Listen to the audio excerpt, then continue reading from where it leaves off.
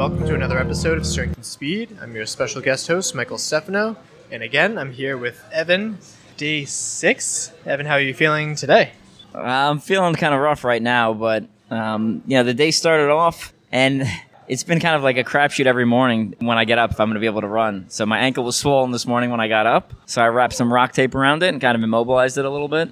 And once I started moving, I felt good. There was a little bit of concern today because when we looked at the weather forecast for Columbus, Ohio, there was a 100% chance of rain from something like 6 a.m. to 6 p.m. So I was like, all right, so pretty much every hour we were planning on running, it's going to be raining. Awful. I'm sorry, but yeah, it was raining most of the time. So we were running through some options. With Michelle's gym, we didn't want to go outside and get soaked and then wet everything on the inside of the gym because it's a ninja gym. And they've got courses, they've got classes and stuff going on. So we ran through some options. We were talking about doing miles on treadmills. We were talking about doing all the obstacles first, then all the miles. And the rain was light, so we ended up going with basically doing 20 obstacles inside.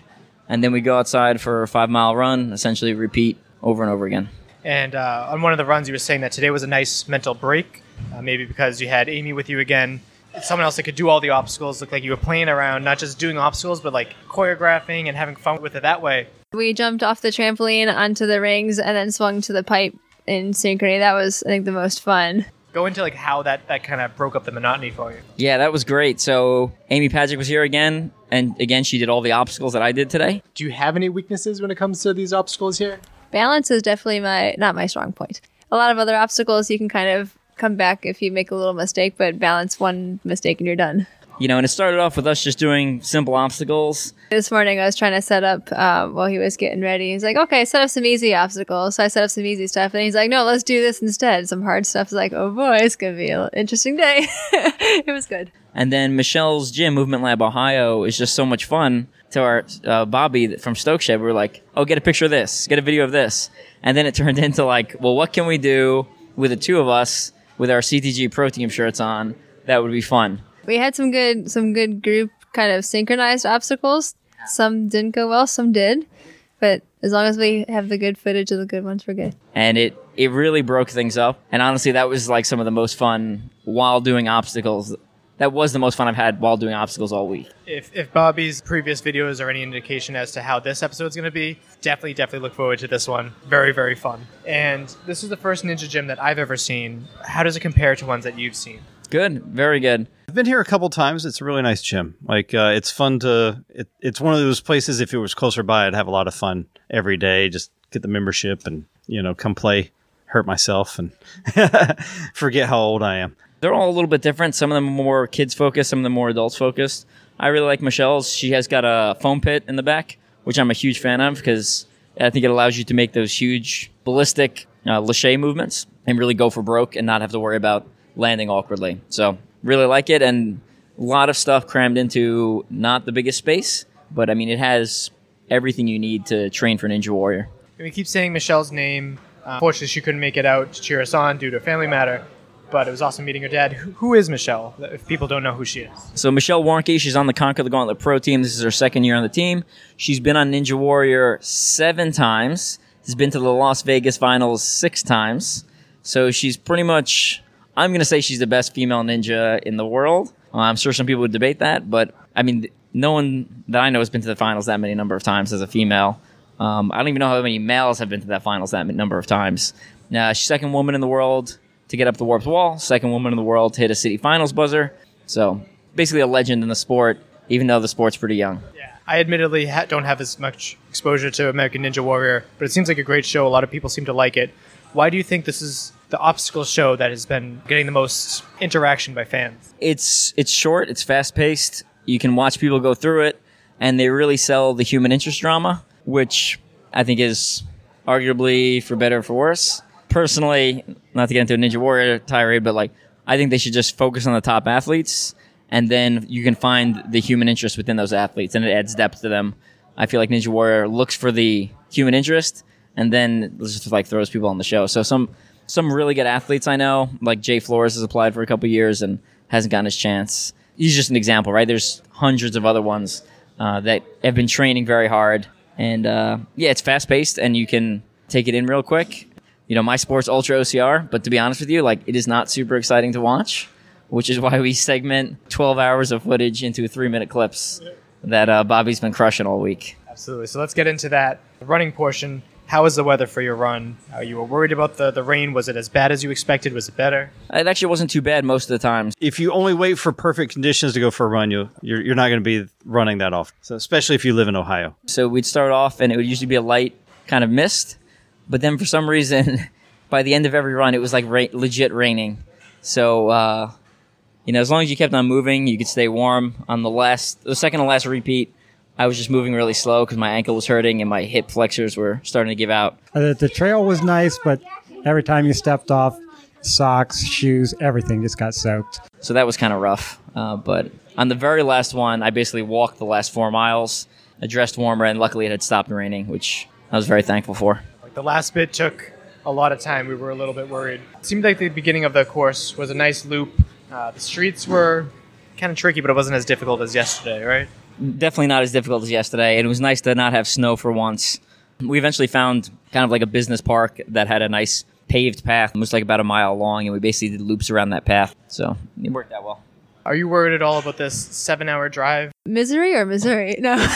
Us potentially arriving at the hotel at 2 a.m.? Lack of sleep and therefore our opportunity to recover must be starting to wear you down a little bit, right? Yeah, I mean, today was the first time I felt like sleepy tired in the middle of the day. You know, like I would do a lap, you cut 5 miles and some obstacles, and then I'd get inside and I'd like physically be tired, like I was sleepy. So I had some caffeine to kind of power me back up. And the last time I had some caffeine, it just like, it didn't work. My body was like, no, you're still tired. So I'm hoping I can sleep on the car ride. It's just 7 hours. Jacob Stone's going to be driving. He's a professional truck driver. One of the reasons we brought him, he's also on the strength and speed team. And we haven't talked about him much on the podcast, but he has been driving on every single leg so far.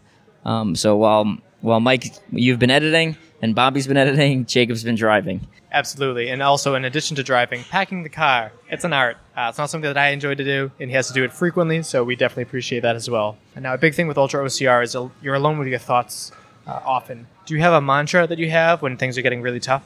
Not really. I was just getting a little frustrated towards the end of the day because my body was not performing the way I wanted it to. So I was mad at my own body, which is weird because I was like, no, you're better than this. Like, actually run. And my body was just not responding to my brain's commands. So that was a little frustrating, but I usually don't use a mantra. I just kind of let my thoughts wander, and whatever it goes, it goes. You would tell some stories with some of the pacers to help pass the time. People get that all the time. But what do you think about during all these events? And it's like, I don't know. What do you think about when you're just sitting around? You know, it's the same thing, except my body is in a running motion.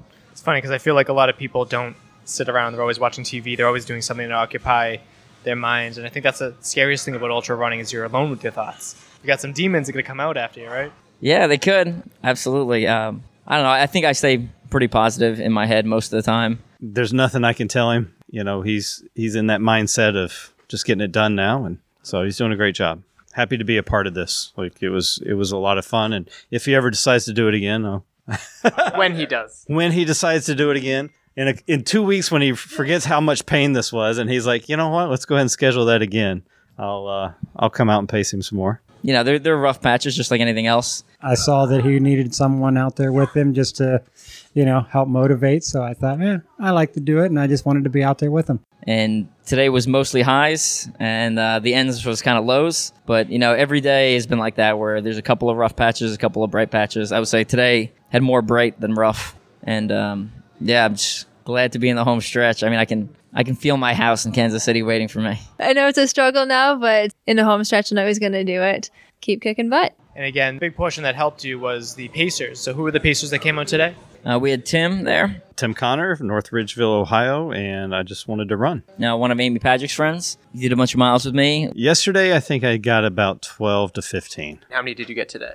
7, 8. You also drove like 4 hours to the next location too, which we appreciate. I like driving. So Just downplaying the success here. We had Kevin. Hi, Kevin Klein. I'm from Sugar Creek, Ohio. A friend of mine told me about what Evan was doing. So I thought, it sounds like a good organization and just a good time and fun people to be with. Who I met at Winter Soldier back in December in Ohio. And he came out and did almost all the miles today. Today I did 20 with him. And then we had Amy I'm Amy Patrick from Cleveland, Ohio. Came out to pace Evan and play on some fun obstacles. doing some pacing. And then, of course, my normal crew came out there and logged a couple miles. Now we're planning to do something a little bit different tomorrow with a live Q&A. We're thinking tomorrow around noon. Where can people find that? We'll do it on my personal Facebook page. So Evan Preparis will do Q&A. It'll be noon Central Time. So it'll be 1 p.m. Eastern Time. I did not think about that because we're going to be gaining an hour driving from here to Missouri. That should be a little bit of a push in our favor, right?